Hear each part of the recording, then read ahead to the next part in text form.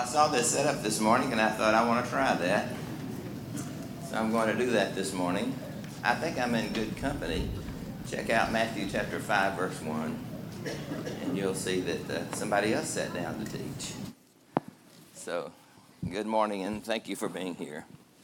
You know, wisdom is wonderful, but it's hard to come by, and it comes with no guarantees. It can be quickly passing, and its benefits are easily dissolved. I know this because once there was a wise man who was wiser than all other men and women. But his wisdom became folly. He mishandled what he had, and he let it become corrupt. Wisdom left him, and foolishness moved in and took over, and a lot of it. In short, there was a man who fell prey to what many others have experienced, and that is growing old and going crazy. It's possible you remember this sermon title. It's catchy and memorable, and I've used the title before. But I want you to know this sermon is not a repeat. I put the text of Scripture before me, especially 1 Kings chapters 1 through 11, and I thought carefully about what happened to this one man so we can avoid his mistakes, his foolishness, and his sins. So let's get Solomon before us and let's see what happened to him. So we think first about Solomon, who was a great king. David chose Solomon to be Israel's next king. Others wanted to be king, Adonijah, for example, but with David's backing, Solomon prevailed. He grew up in David's shadow, and he became David's successor. And he was a great king. Solomon's kingship was established, and he got off to a good start. He built a palace. He built a wall around Jerusalem. In fact, he was quite a builder. He constructed several buildings and cities and even built a fleet of ships. Another feature that made Solomon a great king was his famous request for wisdom. We thought about this in room 7 this morning in the Bible class period. He prayed to have an understanding mind to discern between good and evil. And this request resulted in Solomon's great blessing from God of both wisdom and wealth, not just wisdom, but also wealth. And then Solomon's kingship was advanced when he built the amazing temple in Jerusalem. David had made significant preparations for the temple, but Solomon oversaw the building. And you know, he understood some things about that building. Chapter 8, verse 27 of 1 Kings shows that he knew that it did not and could not really contain God. It was a building where God would dwell, but God was really not there. Even the highest heaven cannot do this, much less a house, even a temple. So Solomon was king, and people and nations everywhere were impressed. In fact, 2 Chronicles chapter 1, verse 1, the verse that begins that book, says, God made Solomon exceedingly great. And Israel recognized it. Look at chapter 3, verse 28 of 1 Kings. All Israel stood in awe of the king because they perceived that the wisdom of God was in him to do justice. And other people recognized it. Chapter 4, verse 29, God gave Solomon wisdom and understanding beyond measure and breadth of mind like sand of the seashore. People and dignitaries came from all over, and they oohed and ahed at Solomon's wisdom. And he demonstrated it in a famous episode which involved two mothers who were claiming to have the child as theirs. And he demonstrated his wisdom in resolving that. And he demonstrated his wisdom and his skill to organize and expand his kingdom. So Solomon was a great king, exceedingly great. But among all these great achievements, there are a couple of notations that spell danger and establish the conditional nature of Solomon's kingship, the conditional nature of his kingship. So let's look at a couple of these notations. The first is found in chapter 3, verse 1 of 1 Kings, and it is about marrying foreign women. In a political alliance, Solomon married Pharaoh's daughter and brought her to Jerusalem, eventually made her a house for herself. God had given instructions and warnings about this practice of marrying foreign women, though he allowed it, and Solomon did it. The other notation is in chapter 3, verses 2 and 3. It's about the high places. People of Israel sacrificed at the high places, and so did Solomon. And again, this was something God allowed and accepted, given the circumstances that there was no temple. But he strongly warned of the dangers and instructed that these places be destroyed. So these notations bring to light the conditional nature of Solomon's reign. God gave Solomon wisdom beyond measure, and God appeared to and spoke directly to Solomon more than once.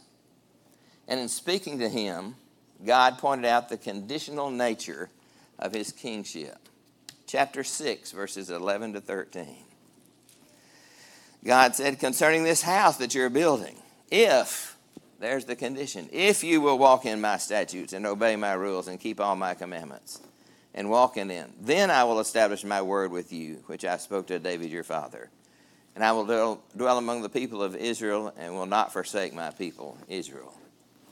And then after the temple dedication, it was a grand occasion. God again spoke. Chapter 9, verses 3 through 8. He said, I have heard your prayer and your plea, which you have made before me. I have consecrated this house which you have built by putting my name there forever. My eyes and my heart will be there for all time. As for you, if you will walk before me as David your father walked, with integrity of heart and uprightness, doing according to all that I commanded you and keeping my statutes and rules, then I will establish your royal throne over Israel forever. But if you turn aside from following me, you and your children, and do not keep my commandments and my statutes that I've set before you, but go and serve other gods and worship them, then I will cut off Israel from the land that I've given them, and the house that I've consecrated for my name I will cast out of my sight. And Israel will be a proverb and a byword among all people, and this house will become a heap of ruins. As is always the case, the nation would suffer if its king did not lead them in God's way. So we see that with definite conditions, Solomon was a great king over his people. Well, then we look at something else. Solomon was a great king, but let's consider the fact that Solomon was also an old king. Solomon's kingship and his kingdom rolled on. He built, he increased, he expanded, he organized. All this happened, but something else also was happening in Solomon's life. Something that occurs in every person's life. And that is Solomon grew old. Even the greatest king in all the world cannot avoid this development. It was inevitable and inescapable. Neither wisdom nor wealth can stem the aging process. It happened to David. Notice the statement that's made as 1 Kings began. 1 Kings chapter 1, verse 1 says, King David was old and advanced in years. And it happened to Solomon. He excelled all the kings of the earth in riches and wisdom. But as with any king who lives, the same thing occurred. Solomon grew old. To use the words of the writer of Ecclesiastes, the evil days came. Ecclesiastes 12, verse 1. In fact, the text of Scripture documents these days for Solomon with this notation. It's found in chapter 11, verse 4, that when Solomon was old. So we have a great king who grows old. And that brings us to a third consideration about Solomon. He was a crazy king.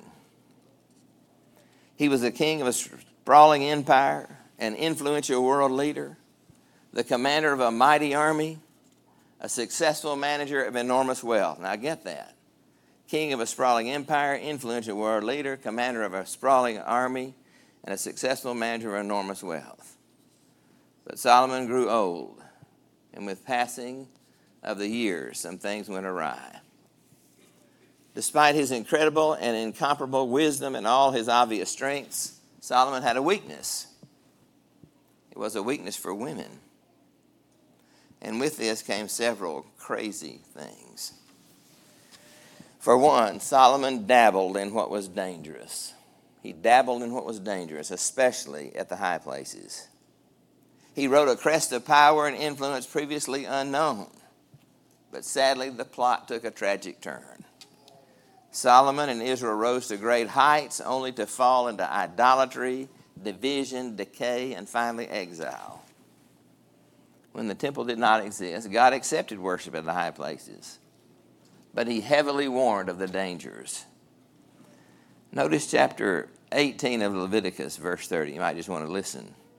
God said, "So keep my charge, never to practice any of these abominable customs that were practiced before you, and never to make yourself unclean by them. I am the Lord your God." And he instructed his people who went to possess the land to drive out the Canaanites, to destroy their images, and demolish the high places. Numbers 33, verses 51 and 52. He knew the danger that these sites posed for his people. But after all the warnings and failures and problems caused by the high places, all that, Solomon dabbled in them. 1 Kings chapter 3, verse 3. Solomon loved the Lord, walking in all the statutes of David his father. Only he sacrificed and made offerings at the high places. And the people of Israel did the same, as verse 2 shows. Maybe Solomon thought he could do it correctly and not fall prey to the sins that often occurred there. It's likely that Solomon thought he could handle this and it wouldn't happen to him.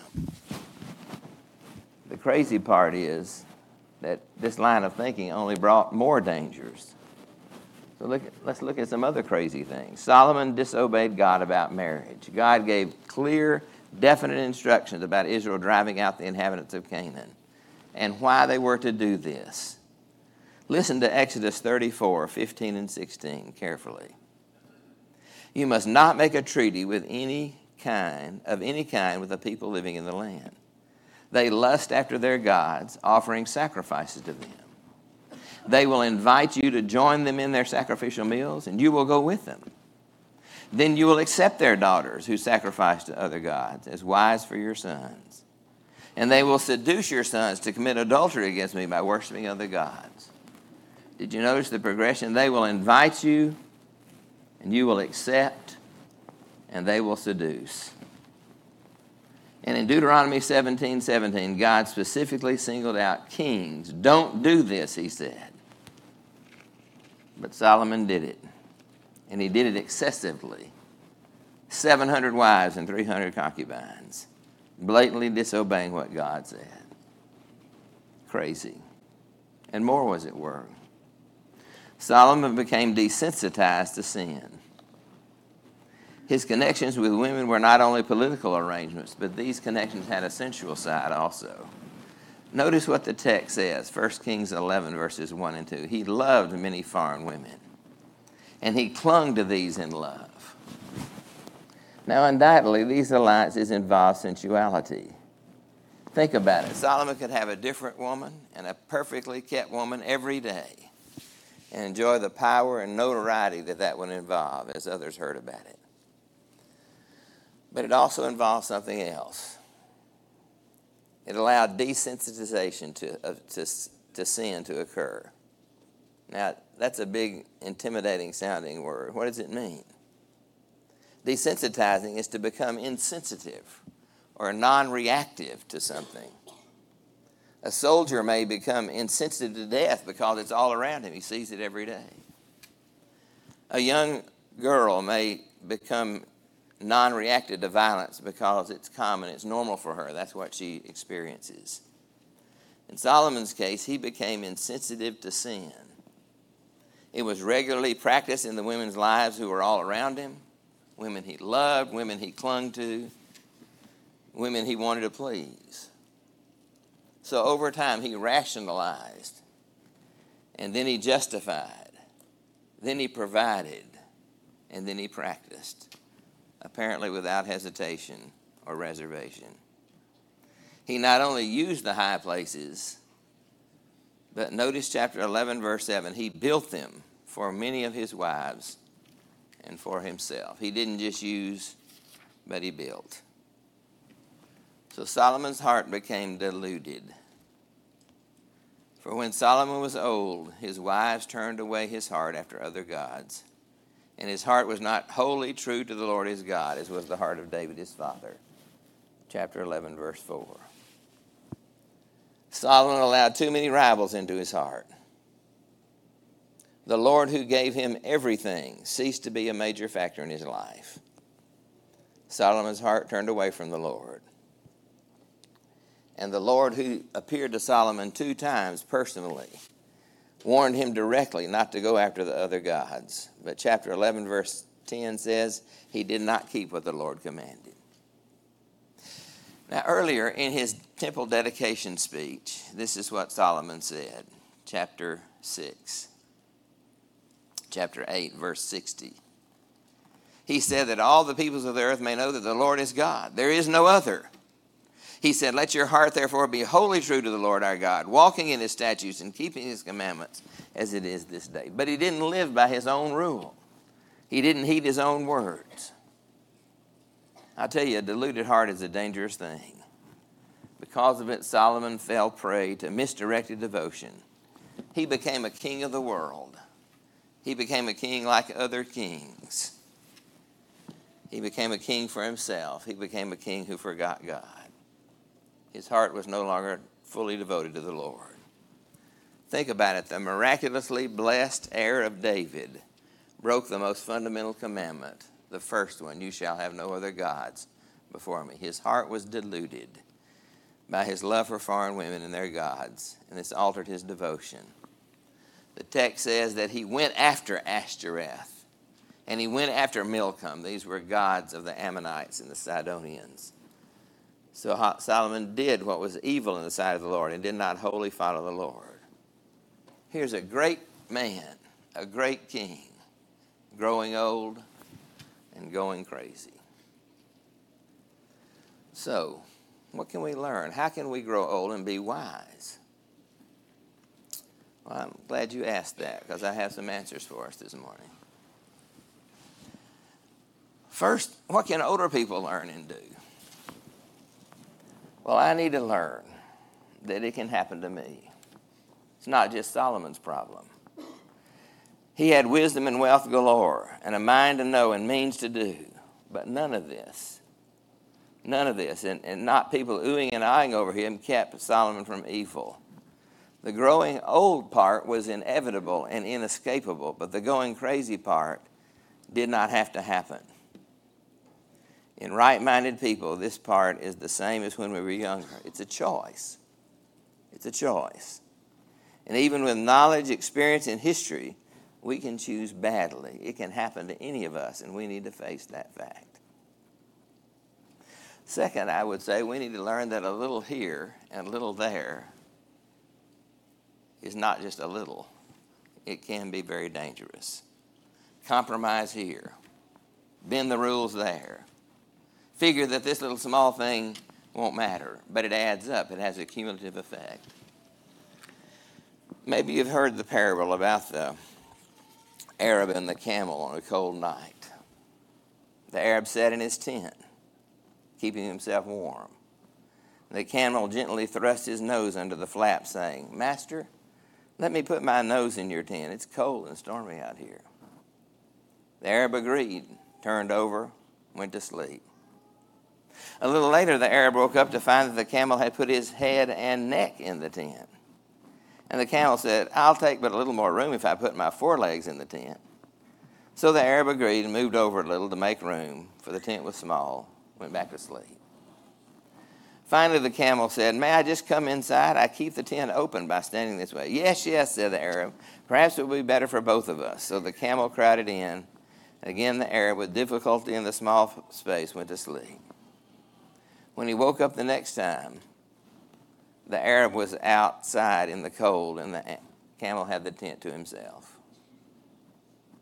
A little here and a little there has a cumulative effect. Can get us into a lot of trouble. We need to learn that sensuality is dangerous, it's deceptive, and can be destructive. Men, I'm talking to men, we still, whatever age we are, we need to bounce our eyes when we're older. Feelings and emotions and desires lingering can lead us to do crazy things. We must be careful. And then I would say we must guard our hearts. The wisdom of old is ever needed in our time. Proverbs 4, verse 23, keep your heart with all vigilance, for from it flow the springs of life. This is the key to David's life. He walked before God, and Solomon recognized it. 1 Kings 3, verse 6, David walked before God in faithfulness, in righteousness, and in uprightness of heart. Solomon knew it, but he didn't do it. We must be vigilant to guard our hearts. Well, what can younger people learn? This is not just a sermon for old people. It may be more valuable for younger people who have time and opportunity to think and prepare. So I would suggest to younger people, look closely and carefully where you are right now and ask the hard question, the searching question. And here it is. Where will I be when I get where I'm now going? Where will I be when I get where I'm now going?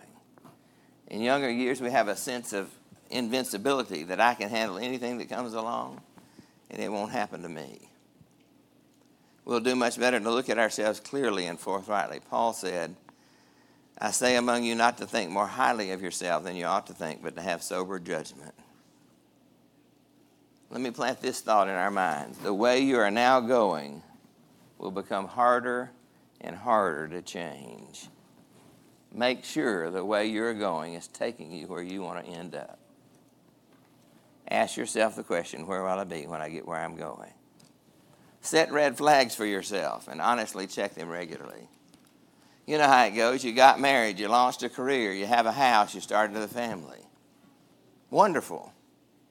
But where are you in your relationship with God? Are you where you need to be and should be? Are you growing in Christ? Are you teaching the lost? Are you practicing hospitality? Set milestones at certain points and press hard to answer them honestly and correctly so you can reach them. And then I would say finally to younger people, listen to older people. Everybody has a story. Older people may not know the latest fads. They might know all the functions that are going on today, but they know some things about life, and you can learn something from them. So listen to older people's stories. So what can we take in and what can we take home with us at whatever age we are? There are a few things that seem to me to be related, at least I think so. They have emerged from my reading of this text about Solomon. 3 things I want to mention. Number 1, keep thinking and evaluating ourselves. Being old does not give us the license to make ourselves the standard. It's entirely possible that with Solomon, all this people coming around and oohing and eyeing over everything he had, that he stopped evaluating himself against the standard and thought about himself as the standard. Dangerous. Part of it was probably because he was king. Part of it may have been because he was growing older. Older people often don't want to evaluate themselves. They've had enough of that, so they stop evaluating. They grow satisfied with what they're doing. They think they know enough and have experienced enough to be the standard. Age may give us experience, but it doesn't guarantee perfect judgment. We're never above what is right, good, and true. That's what should guide us, not what we're doing, but what's right, good, and true is set forth by the Word of God. So keep thinking and evaluating ourselves. 2, I would say, admit that actions, decisions, and words have consequences. We drill this into our children's minds. Choices have consequences. Choices have consequences. Choices have consequences. But that principle is not just for young people. It applies to every person, every time, regardless of your age or status. Listen to Paul in Galatians 6. Do not be deceived, God is not mocked. For whatever one sows, that will he also reap. For the one who sows to his own flesh will from his flesh reap corruption, but the one who sows to the Spirit will from the Spirit reap eternal life. Let us not grow weary in doing good, for in due season we will reap if we do not give up. So we must admit and face the hard reality that choices have consequences. and we need to make good ones. Third, I would say, what we can take home with us today, be humble. Remember that any of us can go wrong. Growing old provides experience, but it doesn't guarantee perfect judgment. Older is not necessarily better, and new is not always bad. We serve no good purpose to live in the past and rail about the future. The future will inevitably come, and with it will come some good things, some things that we've never thought about before, and we'll be wise to use them. Consider new ways of doing things that may be better than what we've always done. We must be humble to see this and to act on what we see. So I want to close today by asking us to listen carefully to God's word in the New Testament. It's a short but powerful passage. Older men, Titus chapter 2, verses 2 and 3. Older men, be sober-minded, dignified, self-controlled, sound in faith, in love, and in steadfastness. Older women likewise are to be reverent in their behavior.